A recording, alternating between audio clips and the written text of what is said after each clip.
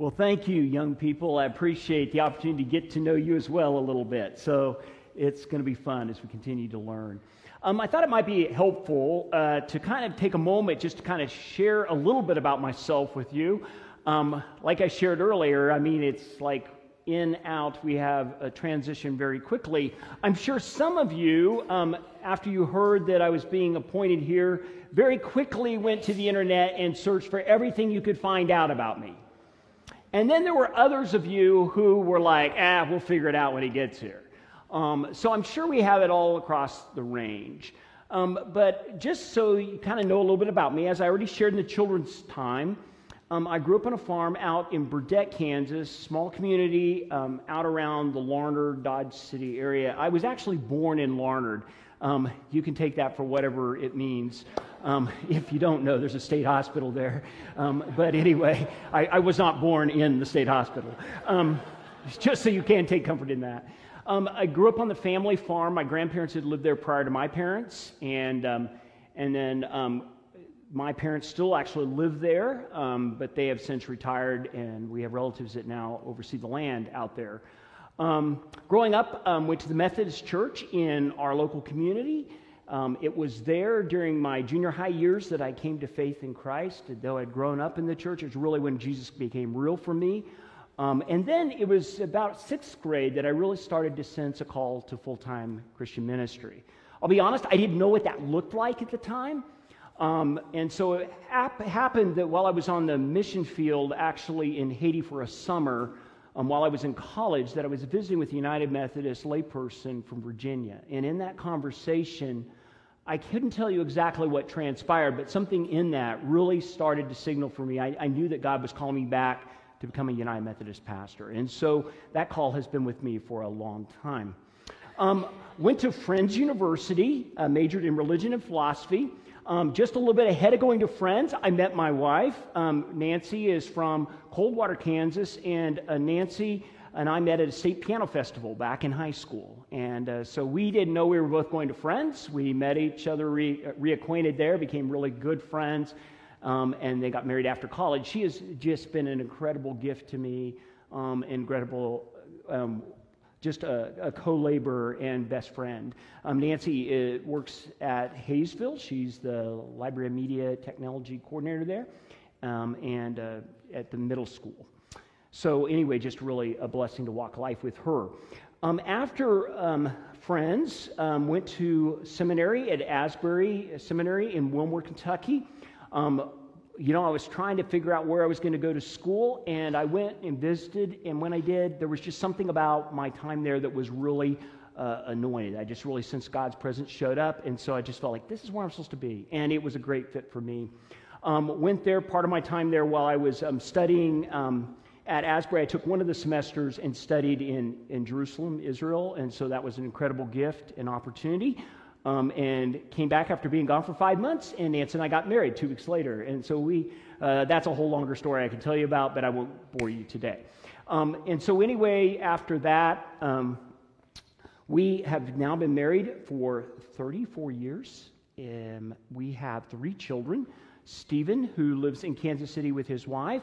We have our middle daughter, who lives in Sterling, just down the road from Cynthia's stomping grounds at Lions, and her husband. And then they have our 2 grandchildren, Layella, who is 2, and Arco, who is 2 weeks old.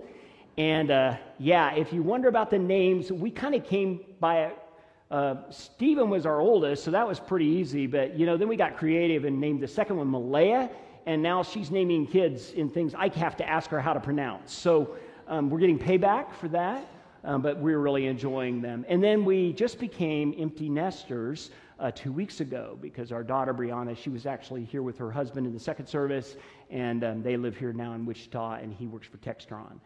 So we're just really thrilled. So anyway, just a little bit about our family. I'll introduce you and tell you more about it. A little bit also about just kind of who I am as I come in as a leader, because again, trying to figure out who is this before you.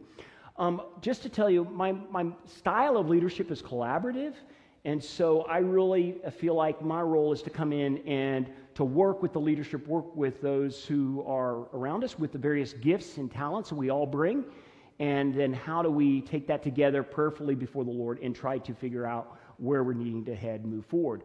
One of the things about Aldersgate is you are, being on the cabinet, one of the things I have learned is the last 6 years as being the district superintendent for the Wichita West District is Aldersgate is an incredibly healthy church. So you guys have a great gift in that. I mean, I've gotten to see all kinds of things. And this is a really incredible church. And you've got incredible people here, incredible leaders. And so one of the things I learned and observed very quickly is when I was appointed here is that this is a church, you guys are running full steam ahead. Just what was explained through Daniel's communication about the mission projects and the various things you do. And so one of the things I know is my job is to kind of get on board and just kind of figure out where I'm supposed to work alongside you to figure out where we need to move and direct into the future. So I'm going to be doing a lot of that right now, is learning from you and trying to figure out where we are, and then from there trying to give perspective as we move forward. So we've got a great team to work with. And so the other thing is, if I'm going to guess somewhere during the course of the time that I am gifted to be here, I'm going to guess there's going to be some times you are really excited about things I say and things I do. I'm also going to guess there are times that I'm going to say something and you're going to go, what? What is he thinking? What did he do? Did he really just say that? And you're going to go home and have a conversation over lunch about it, probably. Hopefully you don't call all your neighbors. But I really would say, if there's something I say, do, that offends you, or you question, or is a problem, please come and talk to me. Because to be honest with you, one of the things, I don't think I'm a scary person. I really will let you know I will not bite your head off and I will not chew you out. Because one of the gifts I believe about Aldersgate is that this is a congregation, because you are healthy. I really see in our day and era, we need churches where people can come that have a variety of perspective. But how do we come together and how do we talk and how can we even disagree, but we still stay at the table together? Because what we need that in our world, because our world does not know how to do that. And right now we're incredibly polarized. And that is not the Jesus I know. The Jesus I know brought people to the table. And there were people all across the spectrums, but he got them all to the table, and they learned to talk and love one another, even if they walked away and did not agree. So I'm not about that everybody has to reach consensus and everybody has to be. We all just want to first be faithful to Jesus. Amen? And so I can't be faithful for you, and you can't be faithful for me. You have to take that ownership. And so we do that together. So how do we work at the table together? So that's really going to be my perspective, my philosophy, and how we work forward moving into the future. So I could say more as we move forward. I do want to say one other thing, because you may wonder about this in the next couple of weeks. I've talked with Daniel and Maria, and because of just the way schedules are working, and Daniel's taken on some extra responsibility with college students, and he's going to Angel House here in August. Maria's been working I know heavily with camping ministry, and she's got a lot with the youth. So I'm going to be preaching July and August, and then we get back to September, we'll go back to the rotational preaching schedule. So just be aware of that. It's not like, for those of you who really love to listen to Daniel preach, because I know he does a great job, and Maria, that we're not moving anybody out. We're going to continue to work that process, but just wanted to let you know how we're kind of moving forward as we go. So with that, this morning, I'd like to read our gospel reading, and it comes from Luke chapter 3, verse 21 through 23, and here's what it says. When all the people are being baptized, Jesus was baptized too. And as he was praying, heaven was opened, and the Holy Spirit descended on him in bodily form like a dove. And a voice came from heaven, "You are my Son, whom I love. With you I am well pleased." Now Jesus himself was about 30 years old when he began his ministry. He was the son, so it was thought, of Joseph. Let's pray. Lord God, as we come to your word this morning, I just ask that your Holy Spirit, Lord, would just open up our hearts. Lord, speak to us what you want us to hear, and I pray that I would be out of the way, and Jesus, you would be seen, and what is done brings you glory and honor. And Lord, that each one of us, we would hear from you what you want to say to us for your glory, we ask in Jesus' name. Amen. So over the next month, I'm going to be talking about following the path of Jesus. And we're going to be looking at the Gospel of Luke. Now, if you know about Luke, Luke was a Gentile. He was a physician. He traveled with Paul, if you remember in the Gospels, or we find out later in the Bible. And as Paul traveled with Luke, Luke was a physician, so he liked to find the details. So he was out trying to find out all he could about Jesus and this account of who he was and the stories, and he was doing all the research. And then he was communicating the story to Theophilus and another Gentile, and he was really trying to get the story right to communicate who this Jesus was. And so what I want to do with us this morning is I want us, as we start this series, I want us to talk about knowing whose you are. Knowing whose you are. Now, I'm going to guess in our present society, being seen as somebody's it can be somewhat offensive. It can be off-putting for us sometimes because it's like, wait, nobody, I'm mine. I mean, I have the full control and who I am. And, there are people that believe that, and that's prerogative. But I do think it's worth us all asking, whose am I really, from my perspective? And I really want us to honestly take a moment to answer the question. And to be honest with you, you may find that it shifts.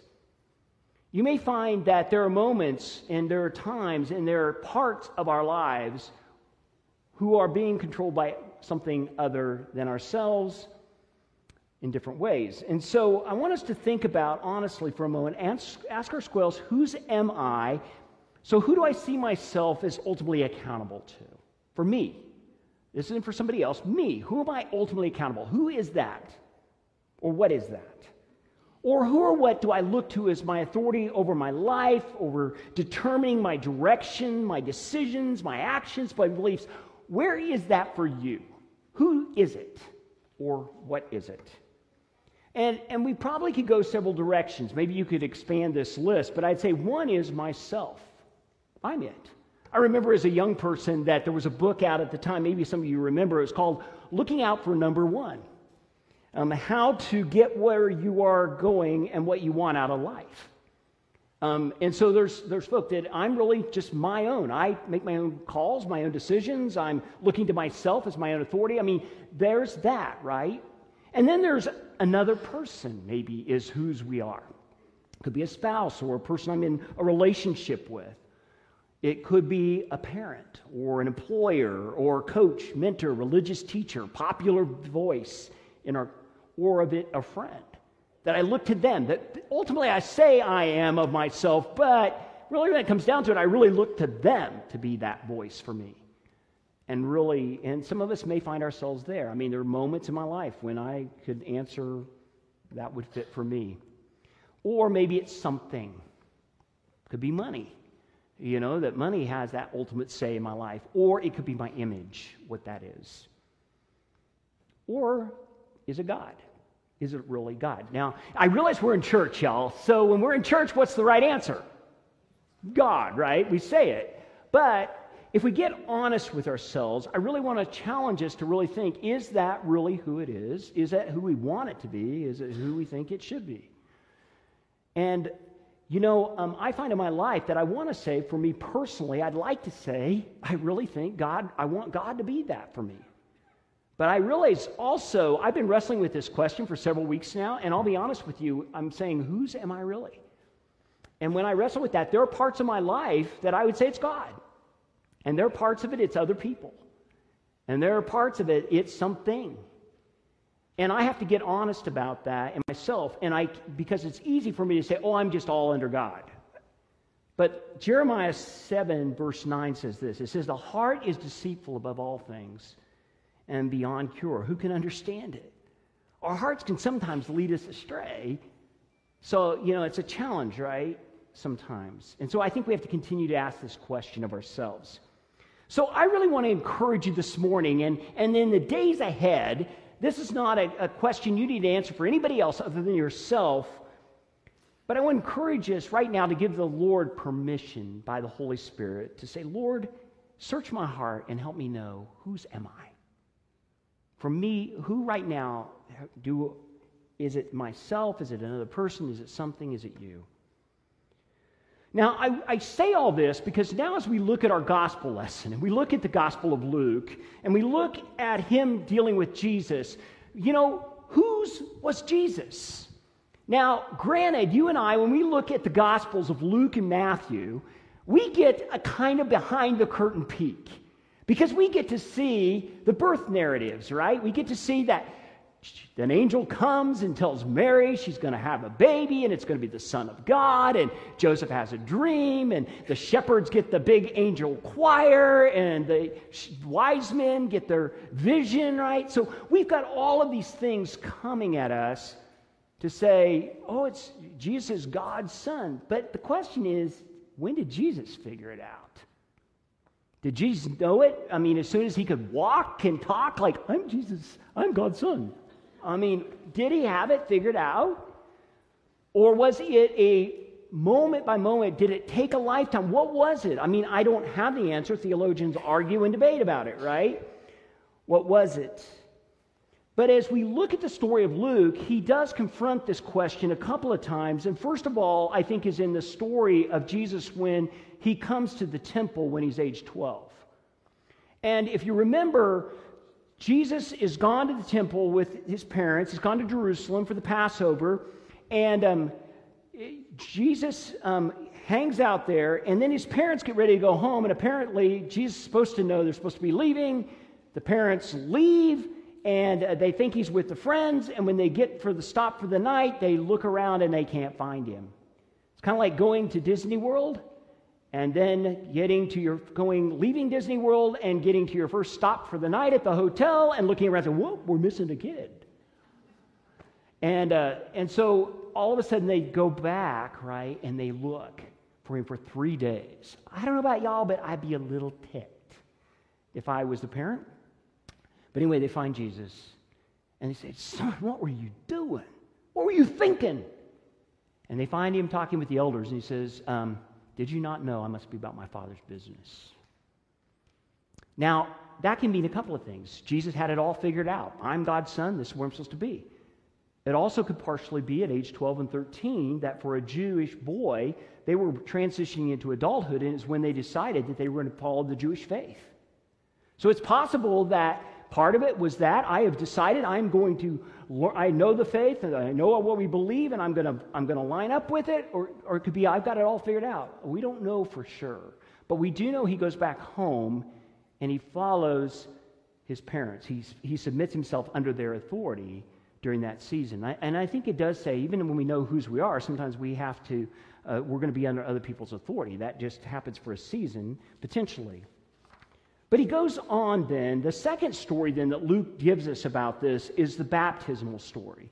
Because when Jesus comes, I mean, have you ever thought about it? Maybe you've talked about it in sermons here before, but have you ever thought about why did Jesus go to get baptized? I mean, he's the Son of God. He's never sinned. The Bible says he was without sin. Why did he need to go? Because oftentimes when we think of baptism, we think of it as something where you're going to get cleansed, right? You're making a confession that I need Christ to forgive me of my sin. And why did Jesus need to do that? Well, some theologians believe it's because Jesus was identifying as being the one who would wash away sin. But there also seems to be a sense of it that Jesus is making a proclamation to say, I am fully God's. I mean, I'm all into this. He was committing himself, and what I love about that story is then after he comes out of the water, he's praying, the Holy Spirit lands on him, and what is the words Jesus hears? You are my beloved Son in whom I'm well pleased. And you'd think he had it, right? I mean, he knows that he is God's Son. How many of you, when you came to faith, if you've come there, that you heard that sense that God had named you and you were called as his? I mean, was there something there that really owned that? But then, may I ask you, since that time, have you had some moments when you go, whoa, am I who I think I am? And I don't know if Jesus had it all settled after the baptismal experience. And I think it's interesting then, right after the gospel, after the baptism, it's interesting, if you look in the Gospel of Luke, you find there is a massively long genealogy of Jesus. I didn't even make you have to listen to that today. And it tracks it all the way back to Adam. That in a sense, I think it's tying that, yes, there's a sense that he's a beloved child of God. He is God in himself. But also, there's a sense that Jesus was a real person with real ancestors, with real choices, with real temptations, going clear back to Adam. He had all the stuff you and I had to deal with, and he had to confront, whose am I? Whose am I? Who am I going to live as that ultimate voice over my life? And so Jesus lived out of this position, I think, that ultimately he knew he was the Father's. And he had decided that God was going to be above all else in his life. Not because he had to, but because I think Jesus had really felt and experienced the love of God. Jesus loved God, and he knew he was loved by God. I hope today you know you're loved by God. I hope you know you are valuable and rich wherever you find yourself. You're loved. God loves you like he loved Christ. And he knew his Father loved him. And he was clear on that.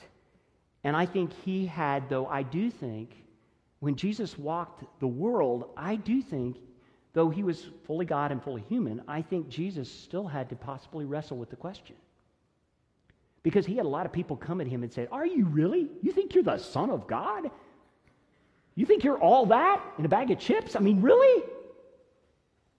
And so he can easily, Jesus had to wrestle with the struggles and probably the temptations that still came at him. That's why I personally believe that Jesus would go spend those all nights in prayer, because he had to go back and realign.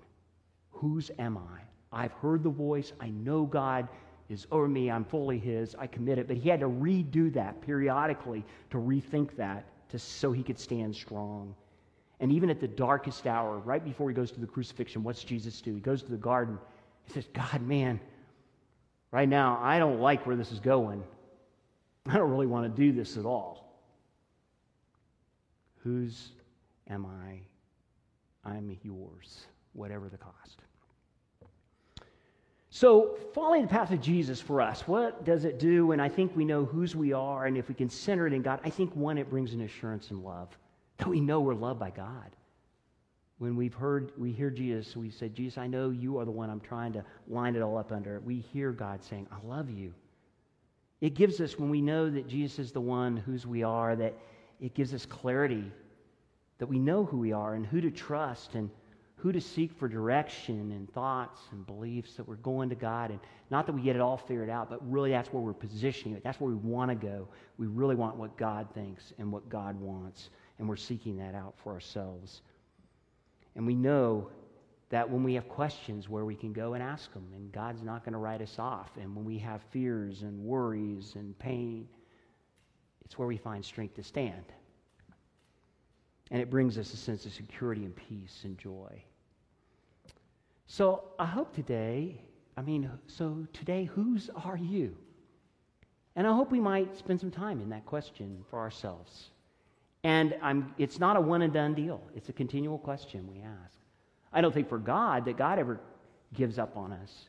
But I think for us to continue to keep God as that position is so important, that that's where life is ultimately found to the fullest.